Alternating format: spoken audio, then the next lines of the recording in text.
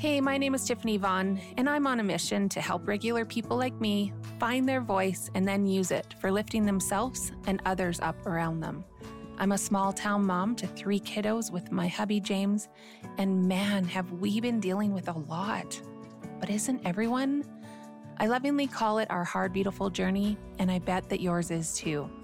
In season 1, I tossed the bricks from my shoulders that were weighing me down. Bricks that represented shame, embarrassment, regret, loss, you name it, I was feeling it. I am now taking those bricks and building up a stronger foundation for myself and our family.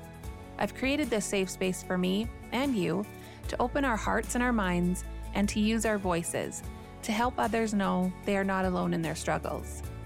Mental health, marriage and divorce, infertility, parenting, and some soul journey work are all topics that we discuss here. Let's be real for a minute. Life can definitely be hard, but it can also be so dang beautiful. Am I right? So pull up a cozy seat, grab your beverage of choice, and join me as I help others talk about their hard, beautiful journey. I know they will inspire you as much as they inspire me. So let's get started. Hello there. Welcome to episode 41 of Hard, Beautiful Journey. I am so grateful that you are here with me today. Today's episode is pretty darn special, let me tell you. I had the honor to speak with Shelley Buck and Kathy Curtis about the book they wrote called Leave Your Light On. This book is about Shelley's son, Ryder Buck. I read the book in about 3 hours. I could not put it down. And from the description I give now, you will understand why. Rarely does someone so joyfully authentic come along and flash a light so bright you can't help but feel a rush of hope. Ryder Buck was such a guy. He was charming and hilarious, ornery and aggravating, and he delighted in his love of music. Nothing more and nothing less than himself. His self-acceptance fueled his audacious dreams and taught him to have faith and just let go. Ryder lived a magical life, but he was also tested in ways many of us never will be. He endured the pain of a cancer diagnosis and the hardship of chemo treatment. And when the disease that should have beaten him didn't, his unimaginable fate showed up on a dark highway. Then his light began to shine even brighter. It led his mother out of the dark tunnel of her grief. It cradled a family heartbroken by his silent guitar to find healing together. It has given people throughout the world the encouragement to be who they really are, to discover their own purpose, to wake up to the magic in their own hearts. Ryder's story will inspire you to see your own light, no matter what life or death throws your way. Here is my interview with Shelley and Kathy. Hello, Shelley and Kathy. How are you guys doing? Great. Wonderful. Thanks. I am so excited to have you both here today with me and my audience. Last week, I got an email from Lauren Ball, and she asked me if I would be interested in reading a book and having you both on my podcast. And she sent me a description of the book, and instantly, I don't think I've ever emailed somebody back so fast in all of my life. Yes, I do. I want that book and I want them on my podcast. So she made that happen, and I'm so grateful for her reaching out. And first off, I am an avid speed reader, and any chance I can get to read really good books, I take it. And your book is unbelievable. And I started it right away and I couldn't put it down. And I may have abandoned my own children for a few hours and left them on their own to jump on a trampoline, but they were fine. I was just so mesmerized by Ryder's story, and not just his story, but your story as well, Shelley, and the story of your husband, Chris, and your other 2 boys, Woody and Reed. And I messaged you yesterday and I said, I literally felt Ryder's spirit in every word of that book. And I could feel him. I could just feel his smile. I could feel him. And it was unbelievable. And Kathy, your words are just so inspiring. And I wanted to say how special it is that you wrote this book with Shelley. And your friendship since you were 12 years old is just incredible. And that you came together to do this is just amazing. So I wanted to say that first. We co-wrote the book, so it wasn't just me. And that was a bit of magic on its own. But yeah, so thank you. Absolute magic. Yeah. So I would like both of you to give a glimpse into this book and what the journey has been like for you and your family. Just the writing of the book part? The story itself. The too. story. Well, I wrote during my life, but not avidly. And I didn't keep constant journals. I kept them sporadically. But when my 22-year-old son, Ryder, was diagnosed with cancer, I started an online journal and to keep friends and family updated. And I wrote in that for the 9 months that he was in treatment, and then continued because his antics were story worthy. And I wrote through the next 6 months until he passed suddenly, not from the cancer. And then I continued to write because it was so therapeutic for me. And when Kathy and I, well, lots of people said, Shelley, you've got to write a book. You've got to write a book. And I was like, oh, especially after he passed, that was just too much to think about. But then I got a message from Ryder and he said, Mom, write my story. So that was the catalyst. That was the turning point where, I called Kathy and I said, who am I going to get to help me? And I'll let Kathy take it from there. Yeah.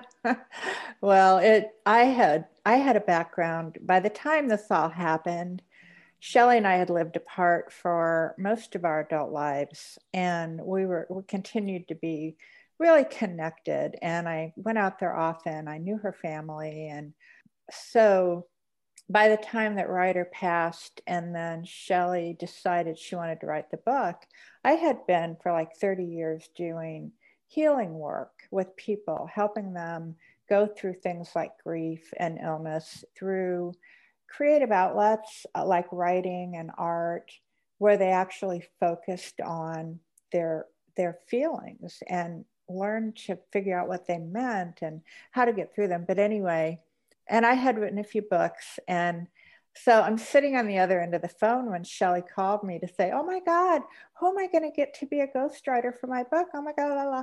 And I felt like, well, I'm thinking maybe I'd be good.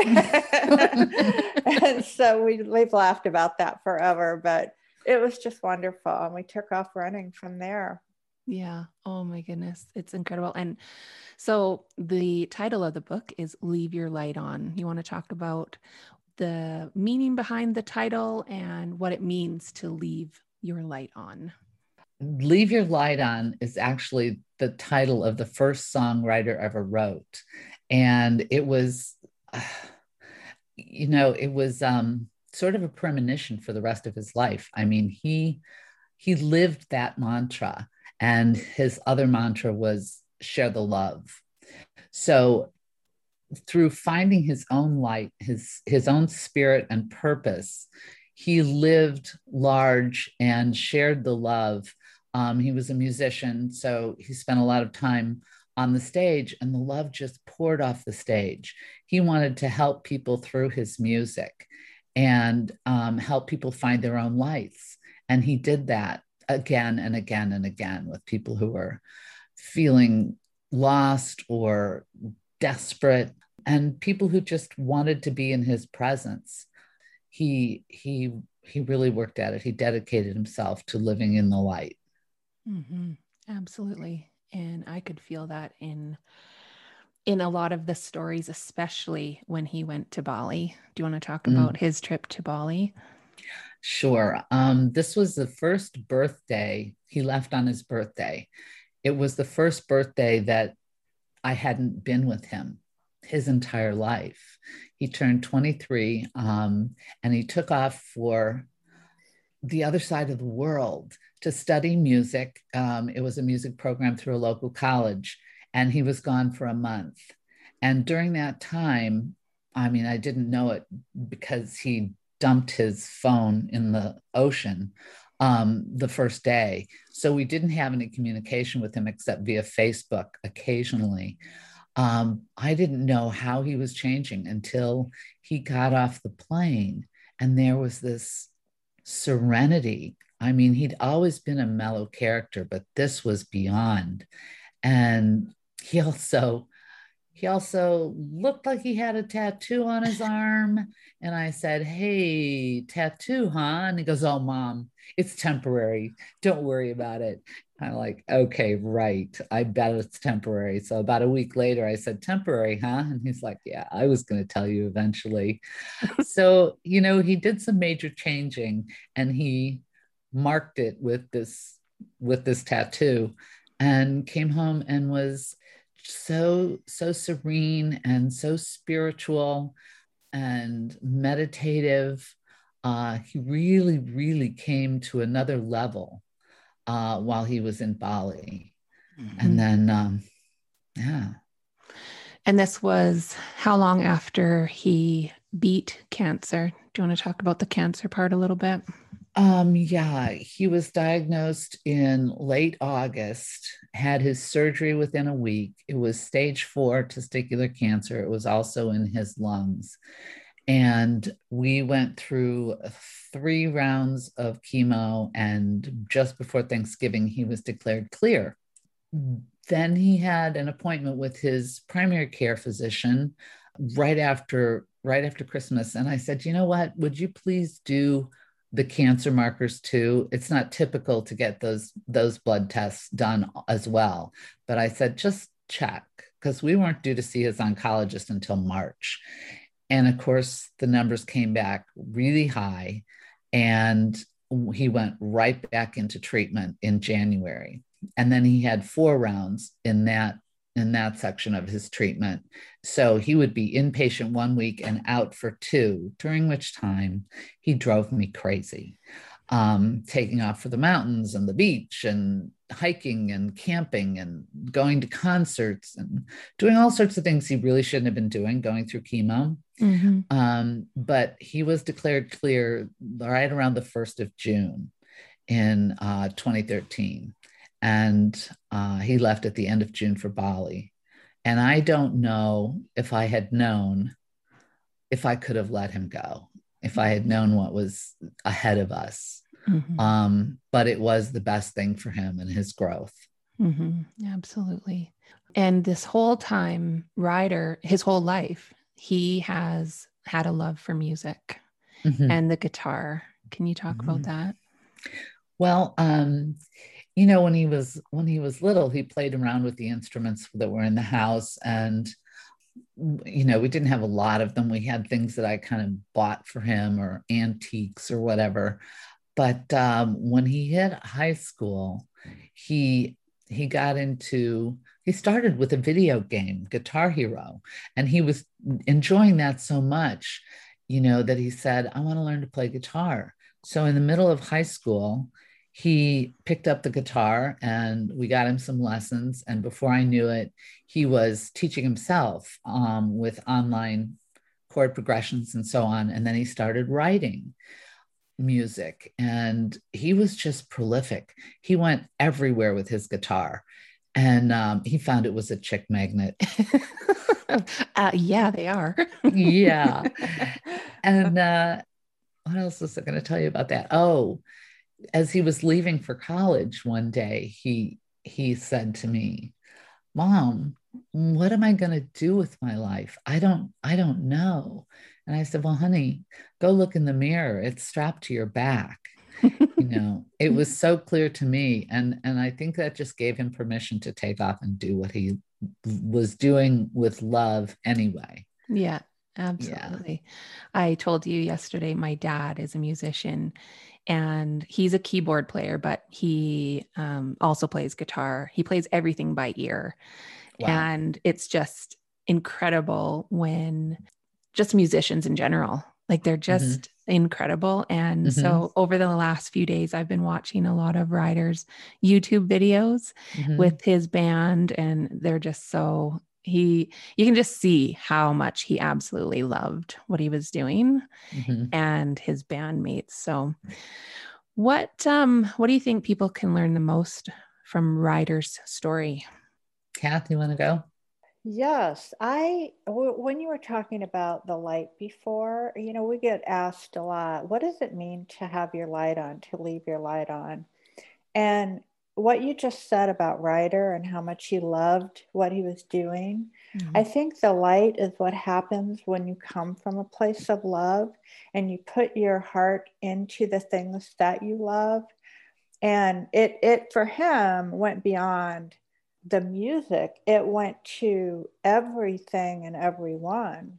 I mean, he was emanating this love that's sort of beyond the norm, in his life. I felt it the last time I saw him, when probably 3 years before he passed. And so he was nurturing this take on life and this participation in life and being himself, which I think is probably like the number one takeaway from this, is that you have to be yourself in order to get to that love, because it's all in there, all those emotions. And so we know that he left an amazing impact on people.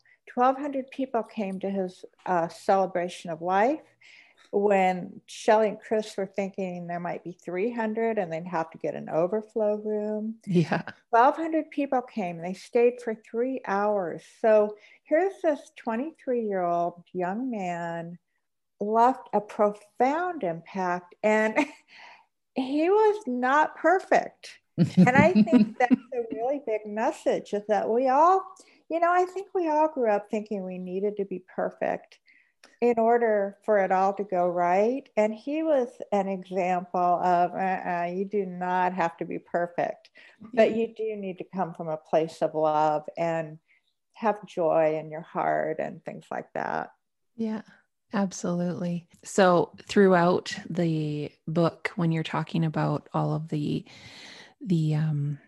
times in the hospital and the cancer treatment, like I could feel, I haven't had any children with cancer, but I have 3 kids that have ADHD. And so we struggle with that on a daily basis. And so those challenges are so hard. And as a mom, like just wanting your child to be healthy, to be safe, to feel the love from you, like I could feel it in every fiber.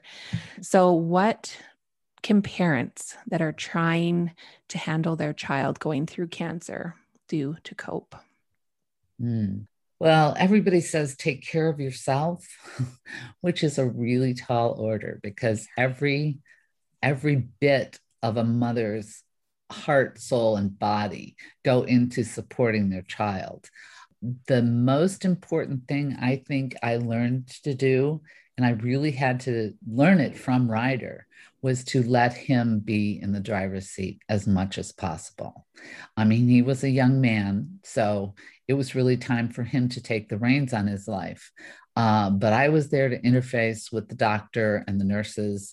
I was there every day he was inpatient. And, the doctor rolled his eyes at me. You're here still again, yeah. And yet that was my job, was to be there and advocate for him, or just witness what was going on, keep him company if he wanted it, take a walk if he wanted to be, in solitude. So I think letting him take control, whether it's a young child and do you want to color or paint, do you want to eat or not, letting them have some control over a situation where they have none. They're being poked and prodded and tested, and it's really important to turn that over to some degree, as much as is feasible. Yeah, absolutely.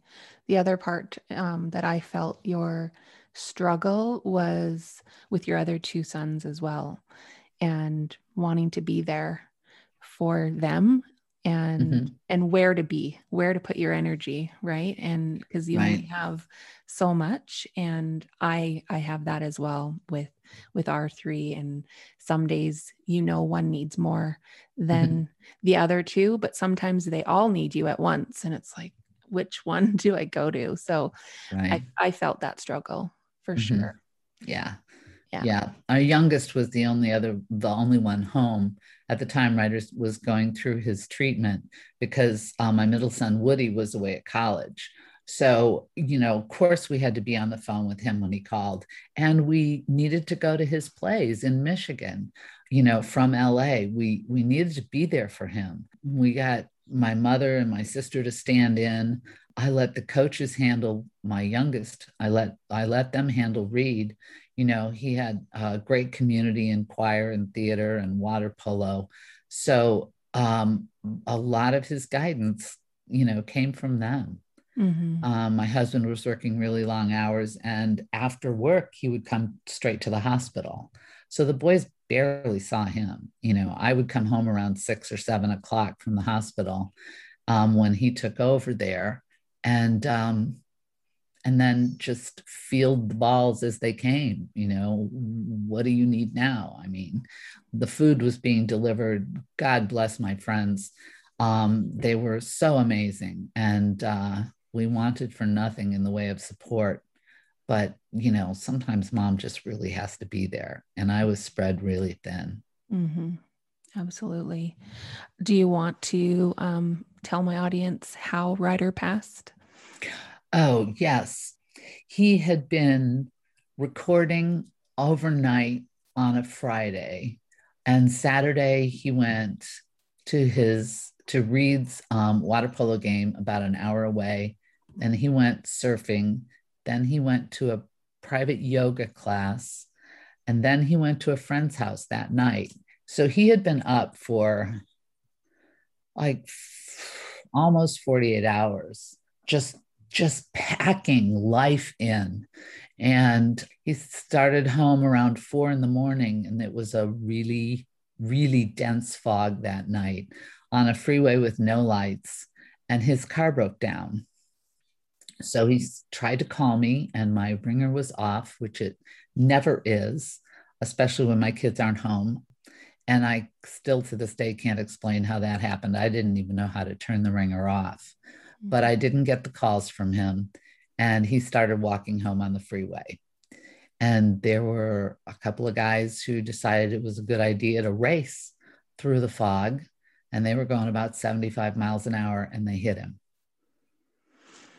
Oh my goodness. And this was how long after he was cancer free? About 6 months. Oh my goodness. So what is the connection for you between grief and light after this happened? How have you moved on, or have you? I don't think you can move on, but you move forward. Kathy can speak to this a lot because she witnessed it. When we started writing the book, the changes started to happen. I mean, in the beginning, there was no light left in me. I didn't want to live. I knew I had to be there for my other 2 sons and my husband, but I was flattened, and I couldn't see the way back to the light. And Ryder started contacting me through mediums and dreams and other friends who got messages. And I get these all the time, oh, I got a message from Ryder, or, oh, Ryder sent me a song. And it was my lifeline. But Kathy can talk about the changes. Well, I do want to just say how much it meant to me that Shelley was so open to Ryder's spirit, because in the program that I created a long time ago, that's really the key to so much healing for people, is when they have a way, when they trust, when they can stay open, when they even have a way to kind of make that connection. But Shelley, that was just her natural way. And she just, listened to music that he made and just stayed in touch with him. It's just every day. That's what kept her alive. And so when we started working on the book, there was still quite a bit of grief in there, like the deep kind, the breakdown and sob kind. But she was driven to do the book, and I was, I would have done anything to help her make this happen. Well, as we began writing and we took her linear, it's like, here's what happened along the way. That was her journal, and we wanted to turn it into a narrative, a story. And how did we do that? And what was going to be the guiding light? Well, it was the light. Yeah. I mean, it was the light that he emanated. And so as we reshaped the stories to fit that narrative, to bring that to life, it brought her to life. Mm-hmm. And I remember this day, and I can't tell you exactly when it happened. We worked on the book for a 2-year period, and it was, we had our ups and downs in terms of how hard it could be for Shelley to, I don't know, let things go a little bit, let go of certain stories that didn't support that idea that we were working with.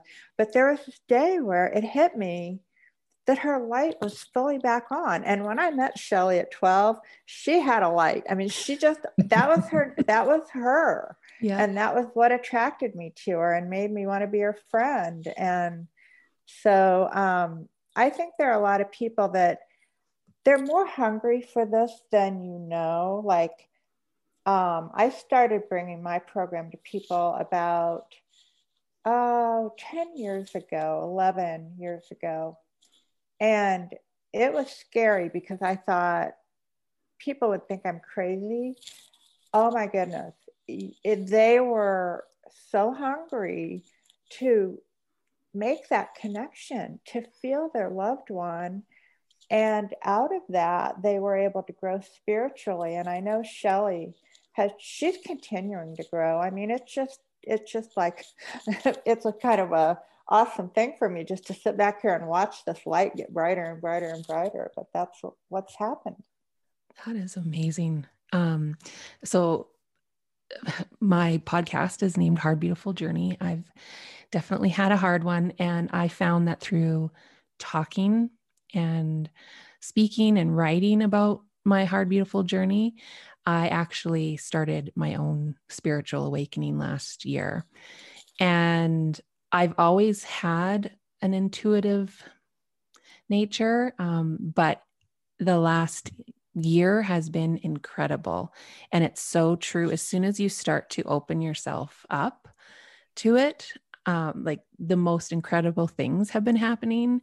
And I'm now like feeling more connected to loved ones that have passed on. And it's been incredible. And I feel my light is on way brighter than it ever has been in my life. And so I absolutely agree with you. Can you tell us more about your program? Well, yes, when my mother died, I went through a really deep kind of grief that I had never felt. And she and I had written letters to one another in life. And so after she passed from a really quick battle with cancer, I wrote to her, and I just had things I needed to say, but I did it intentionally with the idea that she could hear me. And that was really helpful. But then I had some really unusual things happen that made me feel that she wanted to write back. So I just tried to get out of my own way and allow whatever thoughts were coming through to be from her. And when I got done with that, the thing about that journey for me is that I had already gone through a lot of healing by the time I started that. There was no grief left when I got done. And it almost felt like a miracle that I had been able to completely clear my soul, my heart of the grief. And so it also, really grounded me in the idea that we do have ongoing connection if we nurture it. Yeah. And so the program I have is really based on my journey, and I've created writing prompts that, lead you to just get things out that nobody has ever asked you about your journey through grief. And then there's an evening where the loved one writes back, and that's always a really, really big deal night for people. That sounds amazing. Would you recommend starting this process? This might sound weird, but prior to them passing? And I ask that because my parents are getting older, and my grandma, I actually wrote a book about my grandma. Before she died, I interviewed her and I wrote a book about her, and then I read it to her. And I'm doing the same thing with my parents. But we talk openly about, Kate, so when you pass, I want you to do this sign so that I know great. It's you. And my mom, she always, when she gives me a hug, she always blows in my ear and makes my ear tickle. So I said, when you pass, that's your sign. So love it. I absolutely love what your program is about, to keep that connection alive, because if you don't, your grief can just be so overwhelming. Absolutely. Yeah. Mm-hmm. Yes, it really can. And there's such a physical element to that too. We hold it when we're stuck in all those feelings. We hold it in our bodies. And there's a lot of research about the kind of health risks and associated with grief. Mm-hmm. So it's really important just to keep that flowing. But you enter this other realm when you're writing like that, especially when they're not there. Mm-hmm. And we've all written to people, that are still alive, but they're not where you are. They're across the country or wherever.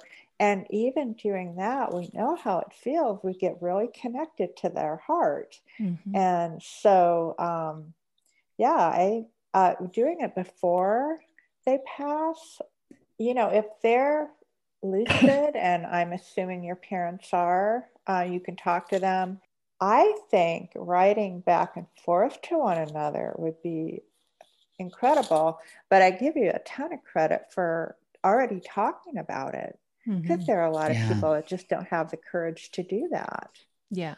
And I think it's been, like, I wrote that book for my grandma about 10 years ago. So that was actually the start of me wanting to capture those stories and those memories and stuff that you never would know unless you ask them, right?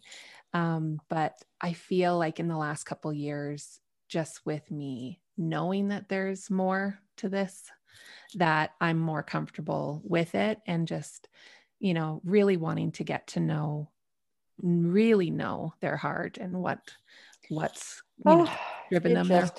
That's wonderful. Mm-hmm. So there was 2 parts of the book that absolutely made me laugh, like out loud. And one of them I would love Shelley to tell, and it's about a dump truck. Okay. Ryder was about 1.5, just really getting verbal. But not in command of the language yet. He couldn't say consonant combinations. So ST, SP, TR, those kind of things were, they got muddled. So I picked up a dump truck once and I said, "What's this, honey?" And he said, "Dump fuck." "Oh, who's driving the dump truck, honey? Daddy? Daddy dump fuck." And did your husband like that? No, he wasn't as amused as I was, but he's got a good sense of humor. But boy, I wish I had that on video. No kidding. Oh my goodness. That was hilarious. And then the other one was when he went to the Oscars with your husband, and he didn't sit in his seat much. No, he did not. He looked like $1 million. He had his shades on. He had his tux. And he was up out of his seat, before the show even started. And, Chris was texting him, "Where are you? What are you doing?" "Oh, I'm hanging out at the bar with this celebrity or that celebrity or talking to someone." And, he checked in once or twice during the whole show, which is long. And come to find out, he'd been riding the elevator with this girl who was running the elevator, and up and down and up and down, and finally they kissed and exchanged numbers. And he came home and told me about this, and I was like, "You are kidding me." You're making out with someone in the elevator at the Oscars? Good Lord. And it turns out I wrote about that story on his Facebook page, and she surfaced. She said, "I'm the girl in the elevator." Yeah. And I was like, wow. Yeah, that is amazing. Yeah. Amazing. One thing that I just read about this morning was, so yeah, your husband, so he is a co-director of the movies Frozen and Frozen 2. Yes. And I did not know this, but there is a character that was inspired by your son Ryder in the movie. You want to talk about that, and a song as well? Yes. Well, the character Ryder Natura, who's one of the folks that lives in the woods, very sweet, very, very calm, romantic young man, and just really the epitome of Ryder. And it was Chris's co-director who suggested naming him Ryder. So, of course, that was a huge honor. And they tried to keep it from me until the screening at the wrap party, but somebody let it slip. So I knew it was coming, but of course I cried. And then there's a song that was partly inspired by our journey after Ryder passed. And he passed 1 month exactly before Frozen was released. So we were in the middle of the most schizophrenic time. The highs were so high and the lows were just abysmal. But the songwriters that did Frozen 1, went through this journey with us, and they were inspired to write The Next Right Thing, which was, Anna feels like she's lost everyone dear to her, and she's despondent, and she decides to pick herself up and just take the next step and do the next right thing. And that was inspired by our journey. Oh, wow. I'm going to listen to that song now for this interview. Well, I have to tell you one other thing. On Disney Plus, there's a series of 6 episodes of the making of Frozen 2, Into the Unknown, the making of Frozen 2. And in episode 3, towards the end, there's a 10-minute segment about that song and the character and Ryder. There's a lot of footage of him, and it's really pretty sweet. I mean, it's amazing that it made it in there, but it was such a big part of our lives, Yeah, and your husband's life at that time, right? Like he was gone a lot during his cancer battle, and supportive during his cancer battle. So it is a huge part of your lives. There was so many parts in the book of Ryder's writing, which I absolutely found that so special. Like I just said, I wrote a book about my grandma. So anything that you can capture with their words and their spirit, I just find absolutely beautiful. But there was one of his writings that I found so profound that I actually read it probably like 10 times over and over and over and over again. So if you're okay with it, would you be okay if I read it right now? Oh, absolutely. All right. So it is Ryder's final note from Bali. You have the power inside of you and in God, however you choose to see him, her, it. Giving your life up to a power greater than yourself and letting go of the control we try to have in our own lives is the only way to let life truly begin. There is so much truth in the saying, go with the flow.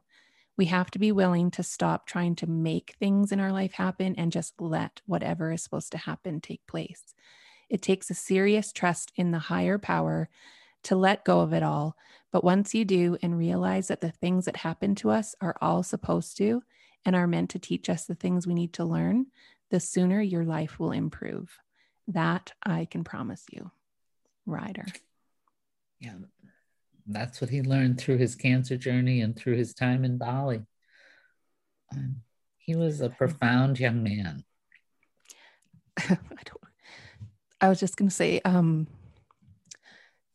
fact that your son, who's 23, wrote those words is just absolutely remarkable, because I'm 46 and just starting to get it, you know? Yeah. So I'm just grateful for him reminding me and all of our listeners that about that. And I can't express enough how much those words meant to me. Well, thank you for sharing them with everyone. Yeah. How can my listeners find your book and learn more about Ryder and his legacy? Well, the book is available on Amazon, at Barnes and Noble. But if you go to leaveyourlightonbook.com, that's our website for the book. And there are links there to purchase directly. There's also a link on that page, on that website, for Ryder's music website, ryderbuckmusic.com, if you want to go directly there, but you can get there through the leaveyourlightonbook.com. And there are several videos of him playing. There's some songs. There are lots of pictures that tell his story.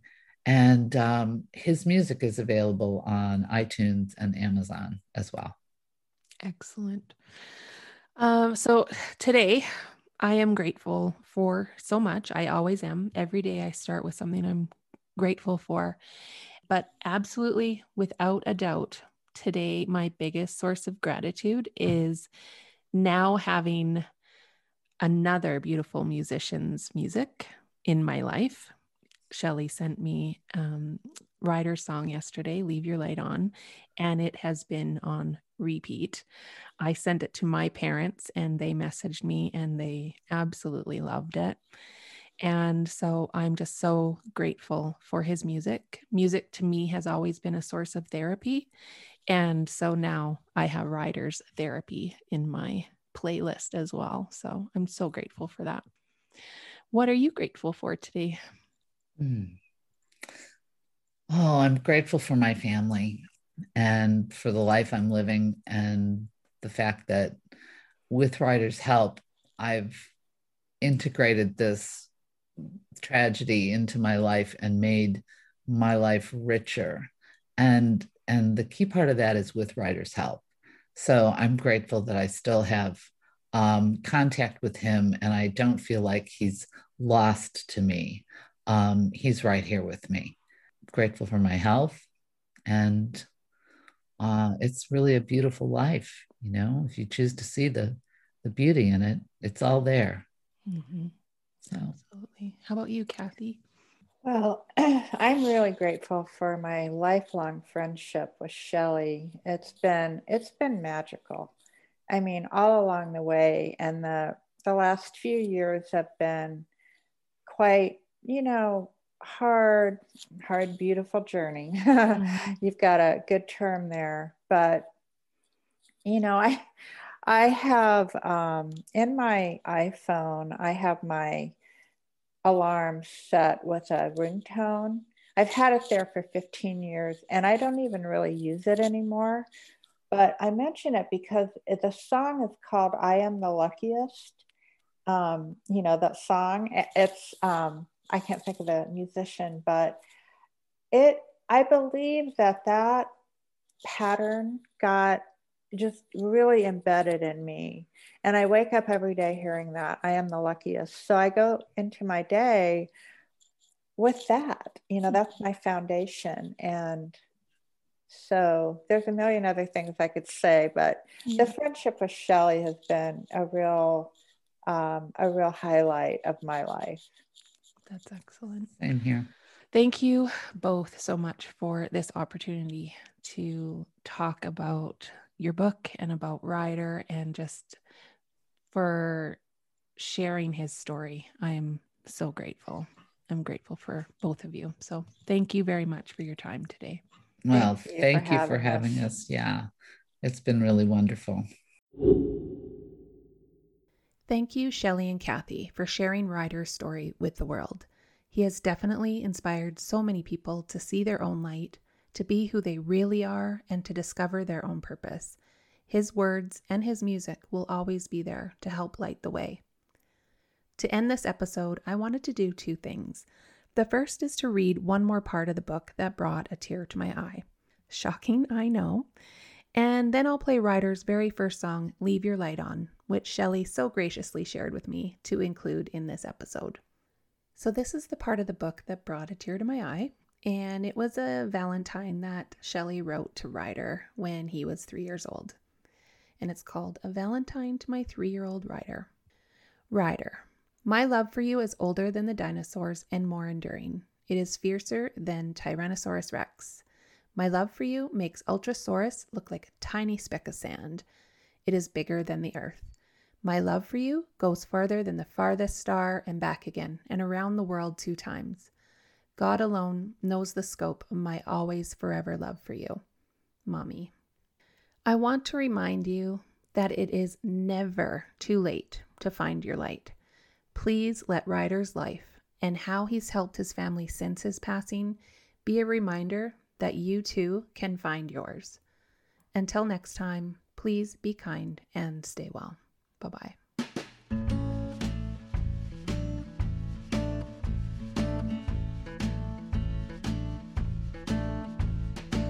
Rolling out with the tide, and girl, you're all that's on my mind. Leave your light on, baby. Leave your light on, baby. Leave your light on, baby. Leave your light on, baby. You know my loving's free.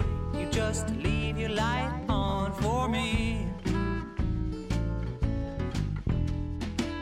Eyes green like ocean waves. You see me through those longer days. Leave your light on, baby. Leave your light on, baby. Yeah, leave your light on, baby. Leave your light on, baby. When you know my loving's free, you just leave your light on for me.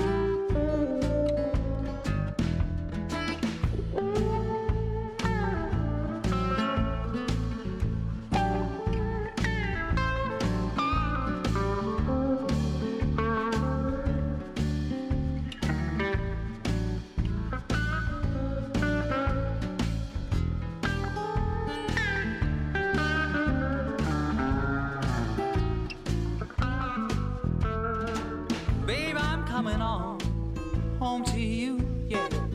I know you never ever be untrue. Leave your light on, baby. Leave your light on, baby. Yeah, leave your light on, baby. Leave your light on, baby. You know my loving's free if you just. Leave your light on. I said my loving's free if you just. Babe, my loving's free. You just leave your light on for me.